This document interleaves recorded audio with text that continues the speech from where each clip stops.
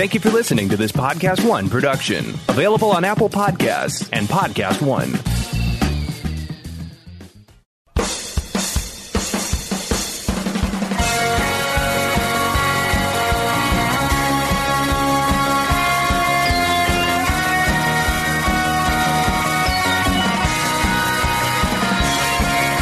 Hello, and welcome to the Collider.com podcast. I'm Collider.com senior editor Matt Goldberg, and with me is managing editor Adam Chitwood. Howdy, folks. We asked what y'all wanted us to talk about, and y'all chose Back to the Future. So, Back to the Future, which is currently streaming on Netflix along with its sequels, we will be talking about all three films, but focusing primarily on the first one. We'll talk about why it works so well, talk about people constantly want to reboot it or remake it, or we'll talk about why that's a bad idea. And also, it's not going to happen as long as the creators of it are still alive, because they don't want it to happen. So we'll talk about Back to the Future, sequels, and then we'll move on to recently watched. So Back to the Future is one of my all-time favorite movies. It is a movie I can watch anytime. I love it to death. And what strikes me about it is that the screenplay is really tight as a drum. Like, it's a very weird movie when you start to explain things about it. Like, John Mulaney has a really good bit about pitching Back to the Future and how weird it sounds. Like, his best friend is a disgraced old scientist. That's a weird thing. And it's like, oh, he's going to go back in time and meet his parents. Oh, that's interesting. Also, he's going to go on a date with his mom, and his mom's almost going to get raped by the school bully. What? It's a weird film when you describe things that happen in Back to the Future. But from a screenplay perspective, if you look at story structure and setup and payoff, it is immaculate. It is a screenplay to be studied for all of the sort of, guns that go off up, over the course of the film. And how do we, and it's not that the time travel of Back to the Future is complicated. This isn't Primer, but it's more the aspect of if you need plutonium, where did Doc Brown get plutonium? And if you need, the clock tower to be struck at a certain time, how is Marty going to know what time the clock tower is going to be struck by lightning? And how do you drop in all of this information in a way that's organic? And how do you make these scenes work in a way that feels natural to the story? So when you have Lorraine telling about how she and George met, that's a lot of exposition, but it all is necessary to not just illustrating the conflict that Marty's going to have later in the film, but it also tells you about Marty's home life and what his relationship to his parents are like. And, his parents, we're seeing them as old people. We're going to see them as young people who haven't had their dreams crushed. So it's a weird movie. That's one of the reasons I love it. It's a strange film when you look at it, but it's, from a structural standpoint, as a screenplay, just the opening credits gives you so much information about the world you're about to enter, and it does so effortlessly. It never looks like it's straining to give its audience information. No, the economy of storytelling is brilliant in this movie in terms of being able to very clearly and quickly relay information in a way that doesn't feel contrived. Like you said, you have to explain how a time machine works. You have to explain how time travel works. You have to explain why there's a ticking clock, why it's so important for, I almost said Marty, to which the trivia nugget, Rick and Morty started as just a very grotesque Back to the Future parody cartoon. I think you can find the original online somewhere. But it was just a really R-rated version of the Doc and Marty relationship. But yeah, it relays all that information incredibly well. And I think even, I think a lot of it, I agree with you. I think the script is airtight. The script is perfect. But I also think Zemeckis' direction is impeccable. You talk about the opening credits, relaying so much information, but even that opening scene. So Marty, turns the volume all the way up on the speaker, and he strums the guitar thing, and he's thrown back, and everything in the room explodes back, which just kind of subtly tells you that this movie is not supposed to be insanely realistic. Like, it's a little elevated. Everything is just a little bit kind of winking and like in on the joke, which I think is what allows you to take some of those logic leaps later on in the film. You're not questioning too hard like why Doc was so easily able to get the plutonium and like why the Libyans are around and all of, like you said, it's a strange film. There's a lot of stuff going on. But I think, again, the economy of storytelling, the way in which information is relayed is pretty brilliant. And maybe that's due to the fact that they shot the movie like twice, because they had cast Eric Stoltz as Marty McFly and shot like at least half the movie, I think, right?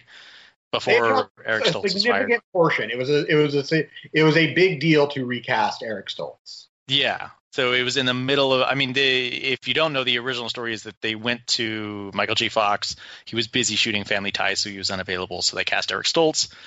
About halfway through shooting the movie with Eric Stoltz, Zemeckis was like, it's not working. I can't do it. And they recast him.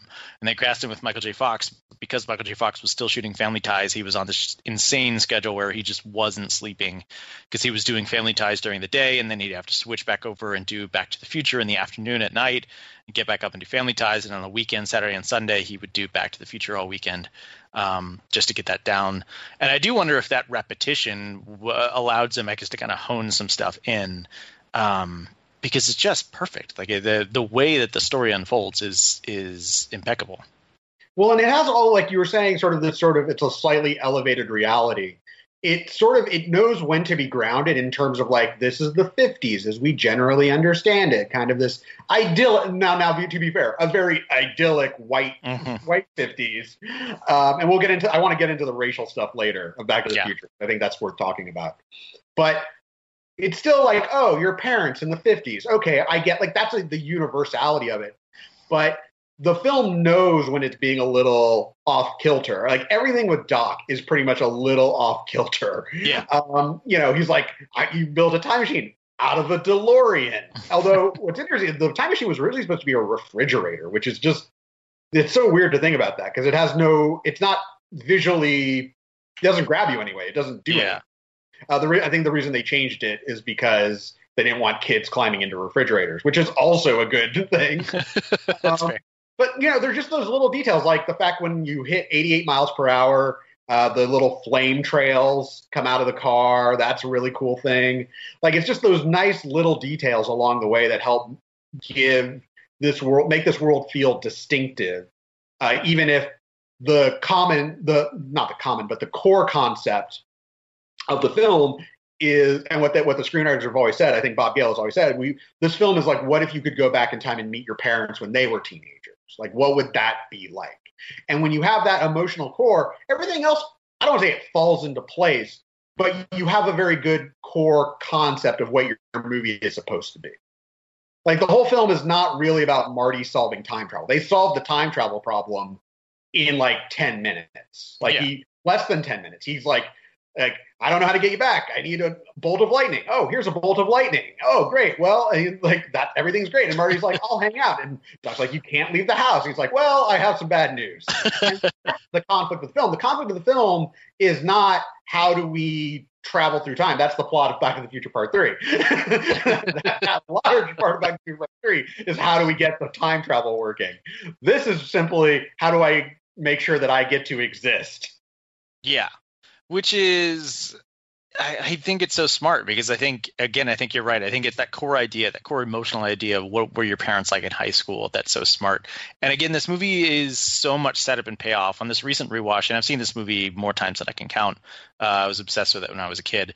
But I was thinking a lot about the films of Edgar Wright and how Edgar Wright's films are all structured around setup and payoff, especially Shaun of the Dead and Hot Fuzz, where the first half of the film is like the second half of the film is the reflected version of the first half of the film, and it kind of follows the sequence of events. But if you think about, the beginning of Back to the Future, when you open up in 1985 and the parents are talking, Marty's dad is kind of a wimp. He can't deal with Biff. His mom is talking about how, don't ever trust a girl that's calling a boy. And his mom is drinking and she's unhappy. So it's giving you all this information, even though you don't know that you're getting that information. So that when you get back in time, when he runs into them in 1955, it's just a total like, wait, what? Because his mom is just mad horny, like crazy horny for her son, which is the thing that happens. And his dad is a weird movie, people. It's a very weird movie. Which is, it's not untruthful about, teenagers in high school, but again, it's that contrast between what you just saw at the beginning of the film in 1985, where, she's, disapproving of Jennifer and disapproving of Marty's relationship with her.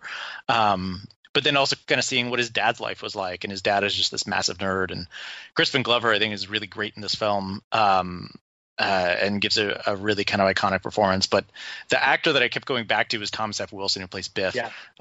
Especially throughout the trilogy, because he has to play so many different characters or different versions of the same lineage. And they're all very different. I just think he does a really tremendous job. Yeah, to me, Biff is the quintessential bully. Like when I think of a bully, I think of Biff Tannen. And that's just who he is. And it makes him a very simple antagonist. And something I do like about these films is that they know to keep it simple. There's never really a point in any of these movies where it's like, no one has ever said of Back to the Future, this is too difficult to follow. Yeah. No one has ever said that. This character doesn't track. Like, it's very easy. And it is. It's sort of like, Marty is this one kid and, like, Biff is the bully. And, like, Biff is always this bully that recurs in Marty's life as this sort of basic antagonist. But I think Thomas F. Wilson really gives him a lot of personality. Like, it's not just he's the bad guy. He is someone that you actively dislike, and yet he's kind of captivating. Yeah, he's super captivating. He's super compelling. He's not, he's not one note. For as kind of exaggerated and cartoony as this franchise can get, I think the characters are all really solid, and I think that's due in large part to the performances there, but also kind of the writing and the direction. I think Leah Thompson is also incredible in this film. Again, mad horny, but also kind of lonely. She's got a bunch of siblings, and it's just interesting watching her around school. And I think that core nugget of an idea, to go back to that, of what were your parents like in high school, is just something that everyone can relate to. And so I think this film examining that, I think is just so smart. And I think there's a big reason why it's a film that resonates so strongly with kids and with teens. Because it is so effortlessly relatable. Well, and I also think the way it does a generational divide is also very clever. The fact of going from 80s to the 50s is a very clever kind of mirroring, because, the idea of the Reagan era is to evoke this sort of imagined 1950s past. I mean, the notion of make America great again, Trump stole that line from Reagan, who was then talking about the 1950s when he was an actor, and and that also again set up and payoff, where Ronald Reagan is, you see when Marty goes back to 55, you see Ronald Reagan's name on the marquee of the movie theater, and then later Doc is like, Ronald Reagan, the actor? Like, this notion of how things have changed so dramatically. Something that I'm kind of curious to get your thought on this. I personally feel like Back to the Future, I kind of go back and forth. Like, I think there are some 80s movies that are very much like pro-Reagan era, Reagan Revolution. They're very much of that age. Like, I think a film like Top Gun, which is very like pro-military and pro like, the military might, and isn't like the U.S. fucking awesome. And even like a film like Ghostbusters, which looks like kind of irreverent, but like you'll have his line where like Bill Murray's like, no one steps on a church in my town. And also like the EPA is the bad guy. Like, it's a weird, but Back to the Future, I mean, which came out in 1985, I feel like it's a film that's a little bit of an indictment of the Reagan era, because Marty lives in a shithole. Like, Hill Valley is not great. The theater that he traveled, like in the present day in 85, is a porno house. Like, a lot of the businesses are run down.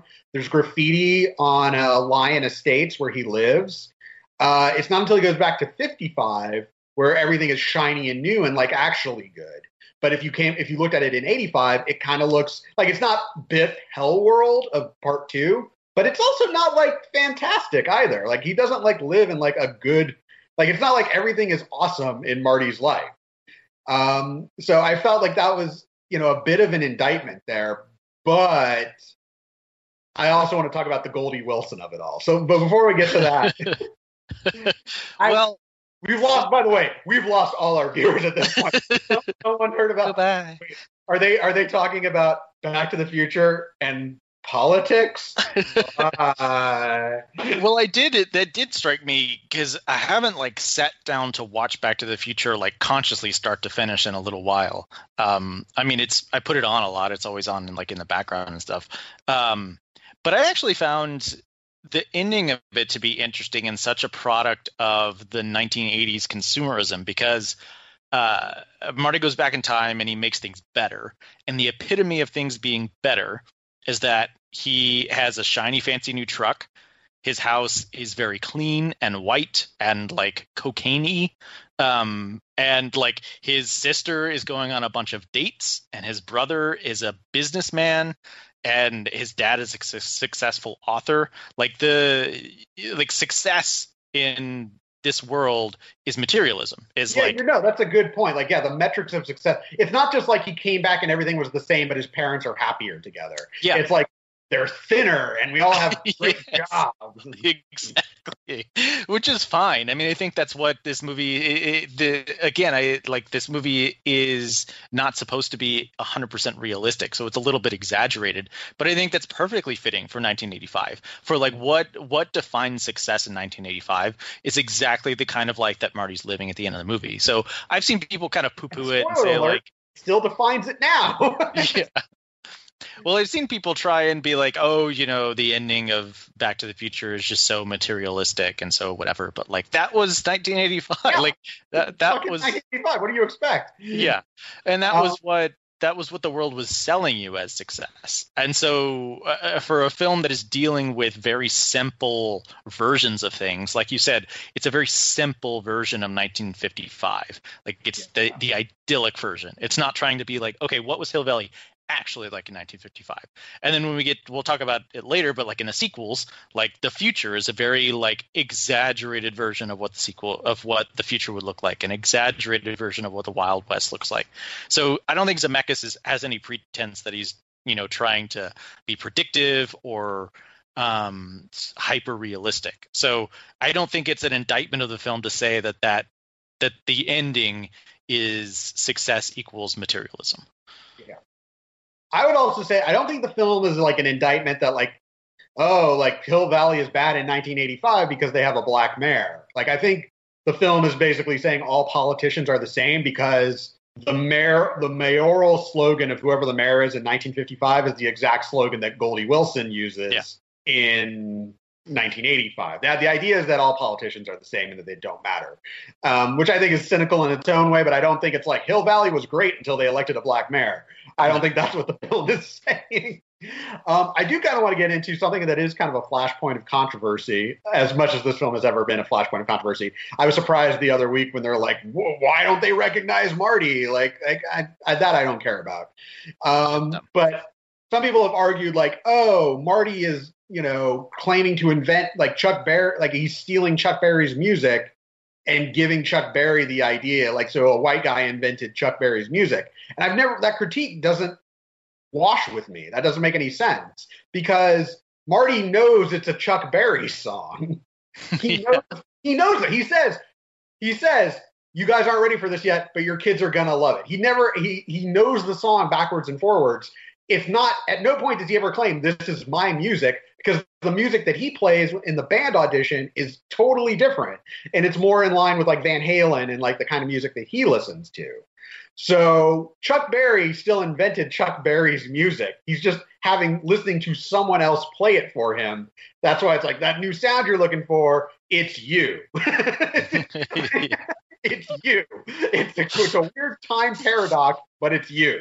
Yeah. So that's always kind of gotten under my nerves. Like, how could Marty? I think there are other racial elements. Like, I don't feel like in Back to the Future Part 2, where his boss is a Japanese guy and goes McFry. I don't think that's great.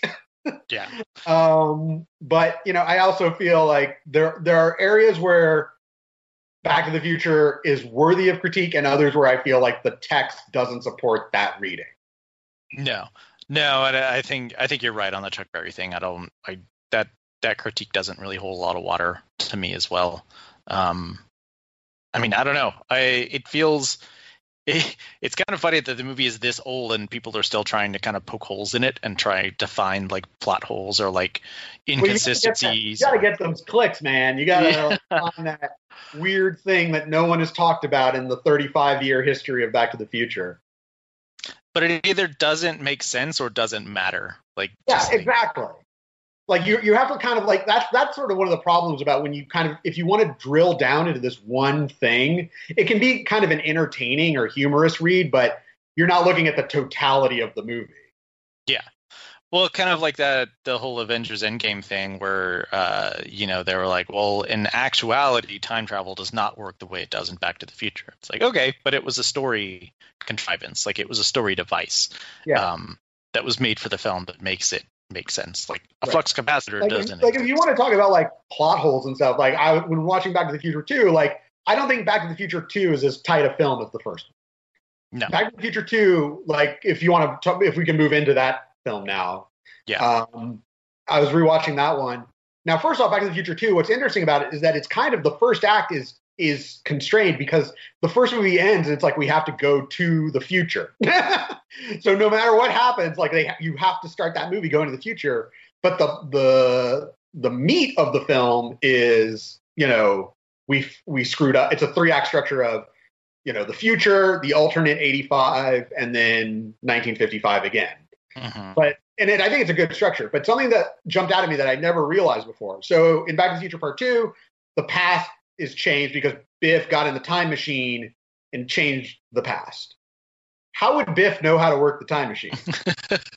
Like, how would you know? Like, you have to get it up to 88 miles per hour. How would you know that? He wouldn't, but I don't think that's one of those things where... I was just like, Biff doesn't know how to work the time machine, but whatever.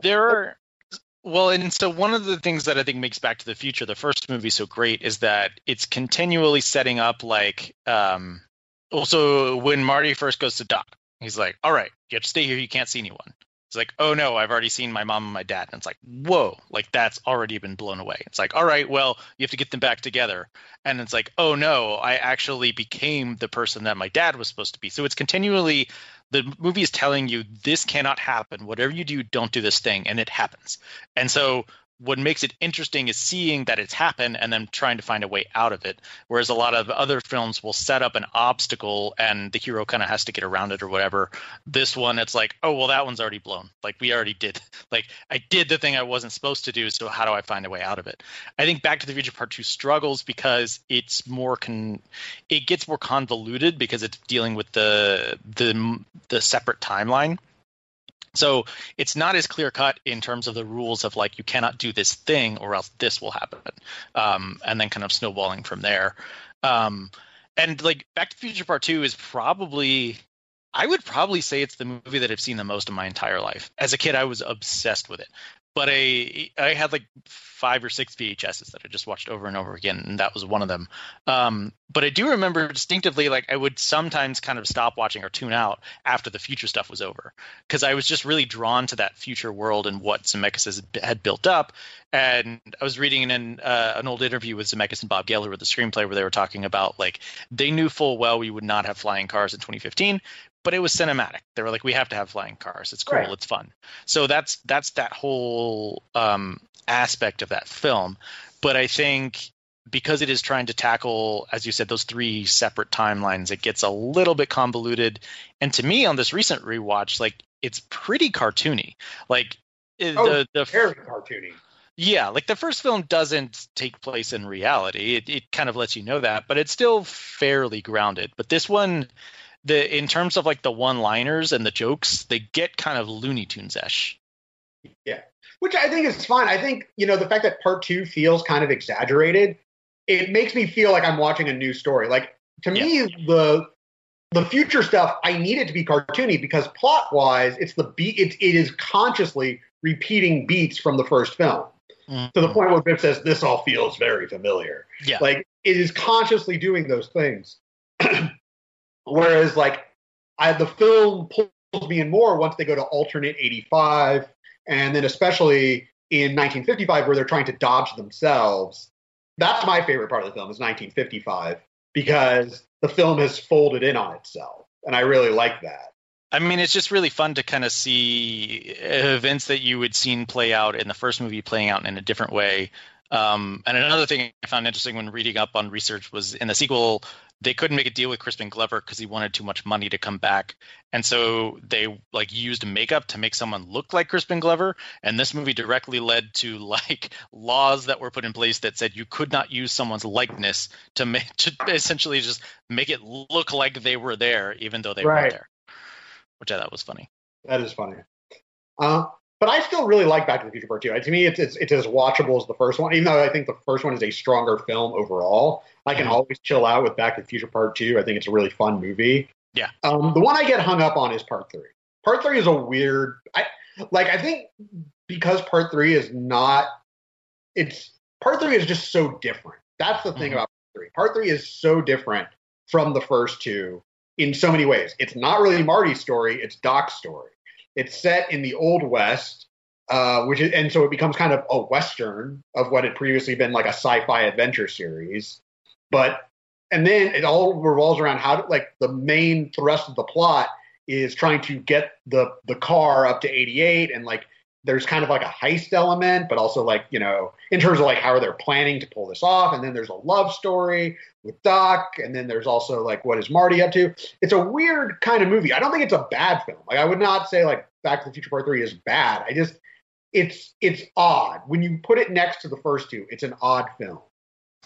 So I had always contended that it was the worst of the three. And then I saw that Ben Schwartz like kind of started up a controversy where he tweeted recently that Back to the Future Part 3 was better than Part 2. And I was like, this guy's crazy. And then I watched Part 3, which again, I had not seen from front to back in a long time. And it's really good. I liked it a lot.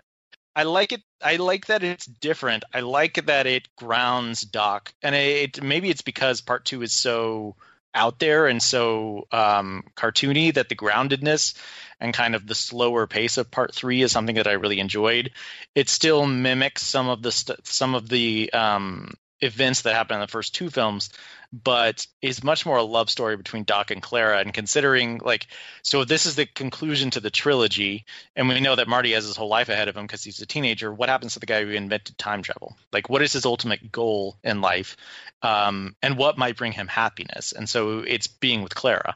And I don't know, I just found it really romantic and really sweet. And I would highly suggest people go back and check that one out because it had been a long time since I had seen it.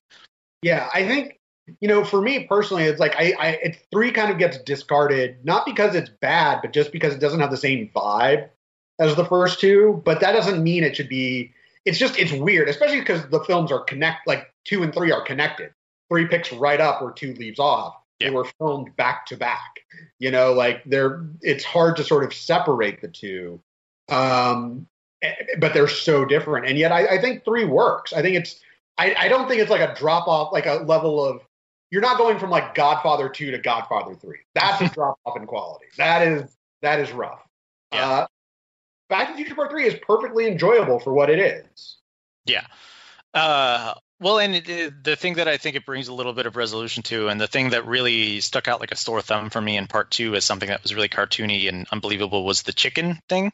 Like, oh, you called him chicken. That's rough. So weird. That's so weird that that's like his thing.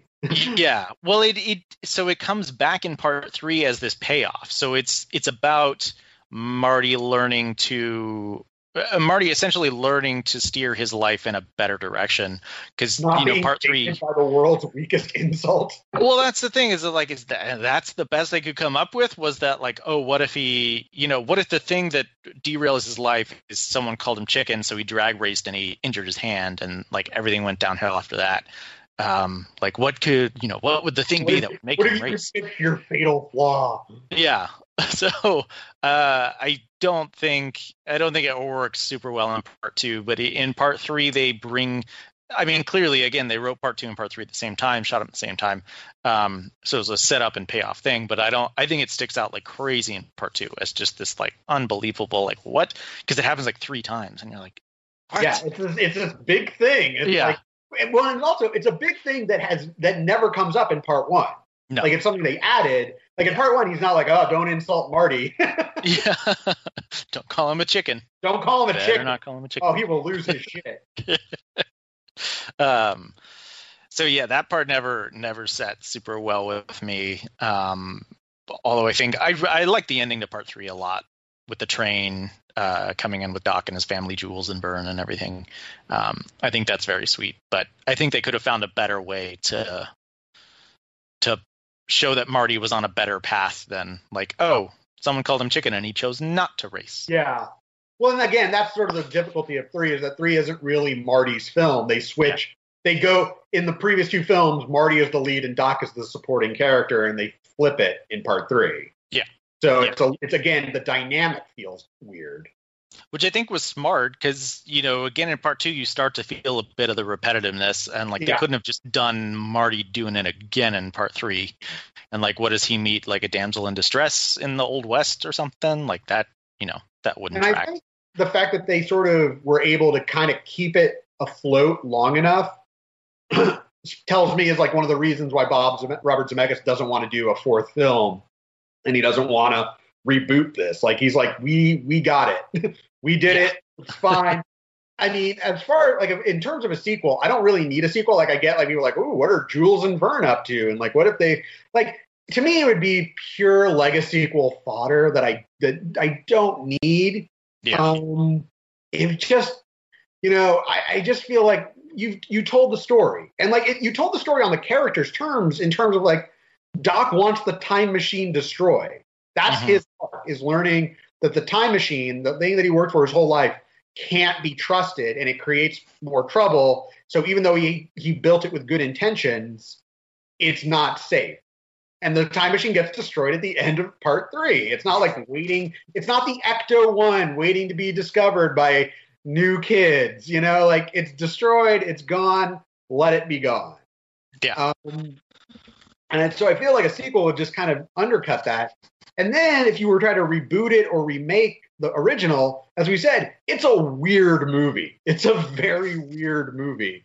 And I feel like the only way you could do it, and I don't think you should do it, is like some sort of like Lord and Miller, we've come up with something so brilliant, like R-rated comedy that like Universal would never want to make. But like you would need something really drastic, like a really drastic out of left field idea. And even then, I don't think it would be worth it. I think like Back to the Future is a classic. You don't need another Back to the Future. Like we have 3 great movies and that's it. And I get that everything is IP now, but just leave well enough alone for once in your life. Like I love the fact that Back to the Future is kind of untouchable right now for the reasons that like Robert Zemeckis and Bob Gale are like, yeah, we're not doing like we are rights holders on this. And we are not signing off on any remake or reboot or sequel. It's not going to happen as long as we're alive. Yeah. Yeah, I don't subscribe to the idea that like remakes or reboots hinder the original in any way. Like I could give a fuck. I don't care. But I agree with you. I don't think it's necessary. I think it could only be disappointing, even if Lord and Miller tried to do it. Because you just know it would be like, like Marty's grandson has to travel back to 1985 and like, it's going from the 2020s to the 80s. And now we're just going to like languish in the 1980s, or maybe by the time they do it in the 90s, just for that sweet nostalgia.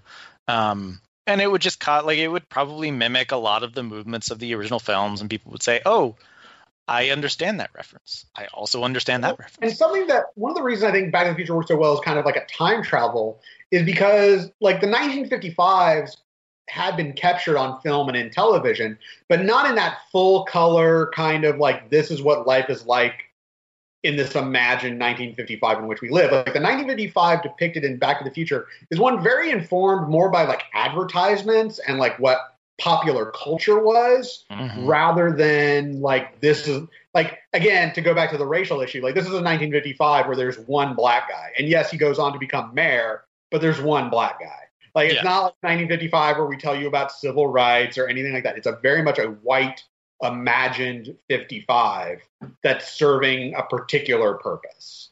Yeah. I mean, like, yeah, Biff is racist, but he's racist towards Irish people. Like, it's just a weird thing. Yeah.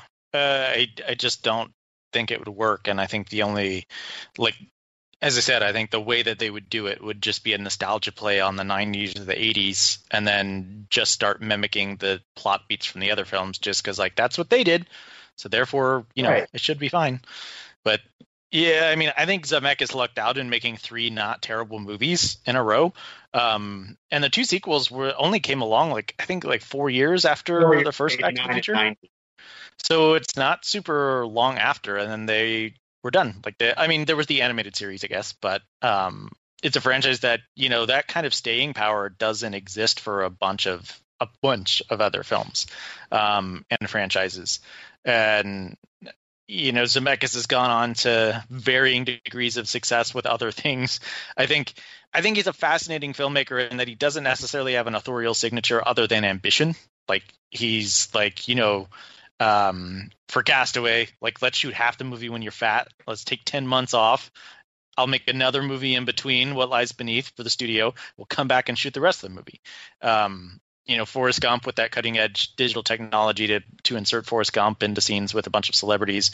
Whatever the fuck Allied was. I don't know. Sandstorms? I can't peg down, but I will say, like, you know, as much as people can dunk on films like The Polar Express and Beowulf, like, what you have to understand is, like, Zemeckis was basically finding the path by walking it. Yeah. And the fact that, like, motion capture is now, like, ubiquitous in movie making today, but it's motion capture stuff that he was pioneering. Yeah. He was kind of on the wrong idea of, like, oh, all films will be all motion capture now. And it didn't quite go that way.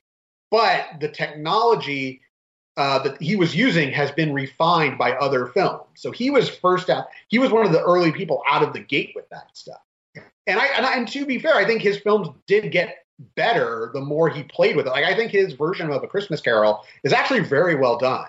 I actually think it's a really smart idea to have the ghost be played by the same actor as Scrooge. Like, I think that's a smart concept. Yeah. That you could only do with motion capture. So I'm, you know, even though, like, even stuff like Welcome to Marwen is just a fascinating failure. I don't know if you saw it. It is a weird movie. Just a very, like, this is a weird way to look at women. I haven't seen it, but I mean, that's what Zemeckis does. He takes huge swings. Like, Death Becomes Her. I mean, Meryl Streep famously didn't necessarily enjoy that process because it was so heavily involved with prosthetics and makeup and pushing the boundary of prosthetics and makeup, which the Back to the Future sequels were as well. Apparently, it was like a closely guarded secret of the heavy prosthetics they were using to make you know, Lorraine and everybody look older or kind of change their face and structure and everything like that. But Death Becomes Her is a super cutting edge film in terms of what it was doing with makeup effects at that time. You know, cutting holes in Goldie Hawn and Meryl Streep. And I love that movie. And I also think films like Death Becomes Her and, like, Forrest Gump, I also speak to who I think Zemeckis is. I think he's a very cynical person. I think he's kind of like he has a very withering feeling about humanity. But, you know, they're still, like, I don't like Forrest Gump, but Death Becomes Her is awesome. Yeah. I'm excited to see what he does with Pinocchio. I think that'll be interesting because that's a story that, I feel like he's not someone who's ignoring themes. He's not I think what I'm trying to say is that, like, he's not your average journeyman. His films do not necessarily carry a signature, but they are unmistakably his. Yeah, I would agree with that. Even when he's doing something like The Walk, it's like, I want to, you know, fool around with IMAX cameras in a way that they haven't been done before. Yeah, how do I literally make you feel like you're on top of this building even though the entire thing was shot on a blue screen? Right. So, yeah. Obviously, the Back to the Future films are always great, and people should watch them whenever they want. They're all on Netflix right now. So let's move on to recently watched. What have you seen lately? So my fiance and I started watching Normal People on Hulu, which is based on a book that she loved by Sally Rooney. It's this critically acclaimed book. It was on, I think, Obama's list of his favorite books of that year. It's going to sound weird when I describe what it's about because it doesn't sound that interesting or good. Because ostensibly it's a love story about these two people who meet as teenagers, and then it kind of follows them along. But I mean, as the title suggests, it's about kind of the misnomer of normal people and how no one is necessarily normal. But I was really struck. I think the series is brilliant. It's directed entirely by Lenny Abramson, who directed Room and Frank and The Little Stranger, which I liked quite a bit. And it's very intimate. It's kind of like the OC by way of Blue is the Warmest Color, except like much more sensitive. There's a lot of sex in it. There's a lot of sex scenes in it, but they're all very respectfully done. And where Lenny puts the camera is really emotionally involving. You feel like you're kind of inside these characters' heads. And I don't know. It's just it's one of those things that's hard to describe because it's basically just a story about humans. But the way that it's told and the scripts, which I'm told are very close to, they have a lot of dialogue lifted straight from the book, are just very specific, which then kind of lends kind of a universality to them. It's set in Ireland, and it's a cast of Irish actors, but I don't know. I'm kind of blown away by the filmmaking of it. It's only 30-minute episodes. There's 12 of them. They're on Hulu right now. It looks like it's kind of sad, and it is kind of sad, but like in the way that like life is just generally kind of sad. Like, you know, like not to say that like life is all sadness, but there is a sadness of life. There is a sadness of love lost. There is a sadness of bad feelings, of being hurt, of being jealous. But there's also, you know, that sadness comes on the heels of joy and, you know, feelings of pure warmth and love and intelligence, and stuff like that. So I don't know. I highly recommend checking it out. I think it's a series that's probably going to be picking up quite a few Emmys, as that season rolls on. But I was really blown away by it, especially if you're a fan of films like Blue is the Warmest Color or stuff like that. That's just very kind of like epically intimate. Okay. Sounds good. Yeah, I didn't really. I've been hearing about it, but I didn't really know what it was about, other than it was Irish. I'm like, oh, like Dairy Girls? Yeah. Like, no, it's not as funny. Things? There is humor in it, but yeah, no. But it starts in high school and then follows them into kind of college, and then I don't know if it goes further. We're only halfway through, but I'm liking it a lot, and I can understand like watching it. As I said, it's hard to describe, but like, if in reading this story, I would be very wrapped up in the story of these two characters. It's just a story of two humans. So it's not like a big plot show. So, cool. For me, my wife and I, we tore through Parks and Rec in 2 weeks. We finished watching The Office. We're like, oh, what do we want to watch next? We'll watch Parks and Recreation. And we just, you know, it's 7 seasons. It's all on Netflix right now. And I don't think we expected to watch it as fast. I mean, it was a rewatch for both of us. I don't think either of us expected it to go through it as fast as we did. But it works so well. And it's really interesting watching, especially, and I wrote about this for the site, how much it transforms from season 1 to season 2. I mean, all of us has that transformation as well. But as I said in my article, like that transformation in The Office is really boils down to the Michael Scott character and how he changes. And then they kind of expand the cast a bit. They let you know about other people in The Office. Whereas the way Parks and Rec changes is that everyone sort of, you take these negative people like Tom and April, and you take the negative things and then you slant it to make them more positive. So Leslie, instead of being a stupid person, is just a naive person. And like just these little tiny shifts make the characters feel like they're the same person, but the angle has changed so that it feels like a better show. And then the show just gets stronger with every season. And I think seasons 3 and 4 are the strongest seasons in the bunch. I mean, the show does not fall off a cliff. No. It doesn't, like, I thought season 7 is still very entertaining. Like, it's still very well done. We will have so they also recently aired the reunion kind of special. And for me, it was interesting because before that, they aired this Paley Center salutes Parks and Rec thing. And they talked about how West Wing was an influence on Parks and Rec. And I was like, oh. And then so afterwards, watching the reunion episode, I'm like, this is their Isaac and Ishmael.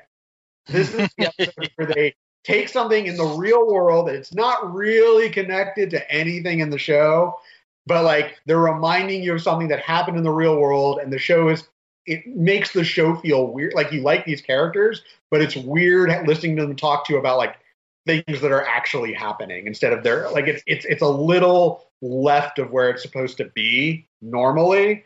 It wasn't like a bad episode. Like it's still nice to see those characters, but it was an unusual kind of framing given the subject matter and then the way it was filmed. But I think Parks and Rec is it's a wonderful show, and it has pushed my wife and I to finally watch Brooklyn Nine-Nine, because that to me, like, it's in that same wheelhouse, same creative forces. Even though I know now 9 is what Dan Gore. Yeah. So it was kind of like Greg Daniels ran The Office and Mike Schur was his number 2. They went and created Parks and Rec, and Mike Schur was like the showrunner of Parks and Rec, and Dan Gore was his number 2. And then Brooklyn Nine-Nine, Mike Schur and Dan Gore created together, but Dan Gore ran Parks and Nine-Nine. Right. Or Brooklyn Nine-Nine, not Parks and Nine. So yeah, we're about to move into Brooklyn Nine-Nine, and I'm very excited. That show is, I was about to ask, what's your next thing? That show is a ton of fun. My only criticism against it is that's like, it's nowhere near as serialized as Parks and Rec or The Office. So it's much more of like feel good chunks, but there's not a ton of like overall story arcs that you get super invested in. So, okay, that's fair. That's good. But it's very funny and very fun. Yeah. And Phil Lord and Chris Miller directed the pilot. So. Oh, nice. Yeah. So yeah, that's what I'm up to. So we put out a poll before we started recording to see what y'all wanted us to talk about next. Adam, what is our winner? Let's see what the results are. I'm tabulating. By the skin of its teeth, Solo, a Star Wars story. Lord and Miller. It's time we talked about a film that we don't adore. Yeah, that's fair. I think that's fair to dig into it, especially I think now that we have sort of the benefit of time, you know, now that like 2 years have passed since the release of Solo, we can kind of talk about its impact and legacy. And, you know, it's not. When we talked about it last time, we were like, I wonder what this means for this future spin-offs. Right? A bunch of dum-dums. Yeah. But yeah, I definitely will. I think it's worth talking about, especially now that the Skywalker, like how it relates to where Star Wars is right now and how the fandom is has related to it and things of that nature. So that should be a fun one to talk about. But Hot Rod was number 2 again, so we will talk Hot Rod. Hot Rod in the mix until you sons of bitches select it. But yeah, we put these polls out on our personal Twitter accounts if you're wondering where they come from. So Stay tuned to those. And usually, so we record these on Monday early afternoon. So look for them around Monday early afternoon is when we put the poll out. So. Yeah. So if you want to go over this podcast, you should follow us on Twitter. Adam, where can we find you on Twitter? At Adam Chitwood. And you can find me at Matt Goldberg. Thanks for listening, everyone. We'll be back with you next week.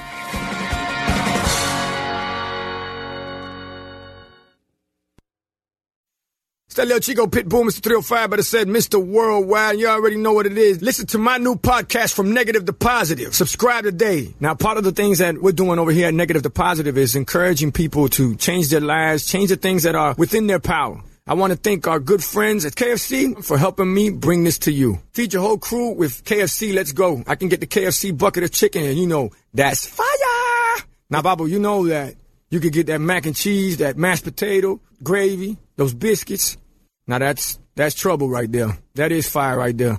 You know, on Negative to Positive, we always talking about striving and achievement, and the Colonel Sanders story is a story that inspired me since I was 10 years old. Look how life comes full circle. Now I'm talking about Colonel Sanders and Kentucky Fried Chicken and how much I love it. Listen to my new podcast, From Negative to Positive. Check out the vodcast. Subscribe today. Apple Podcast, Podcast One, Spotify. Want to hear something amazing? Discover matches all the cash back you earn on your credit card at the end of your first year, automatically, dollar for dollar, with no limit on how much you can earn. Extra cash? Come on, how amazing is that? In fact, it's even more amazing when you realize all the places where Discover is accepted. 99% of places in the U.S. that take credit cards. So when it comes to Discover, get used to hearing yes more often. Learn more at discover.com/yes. 2020 Nielsen Report limitations apply.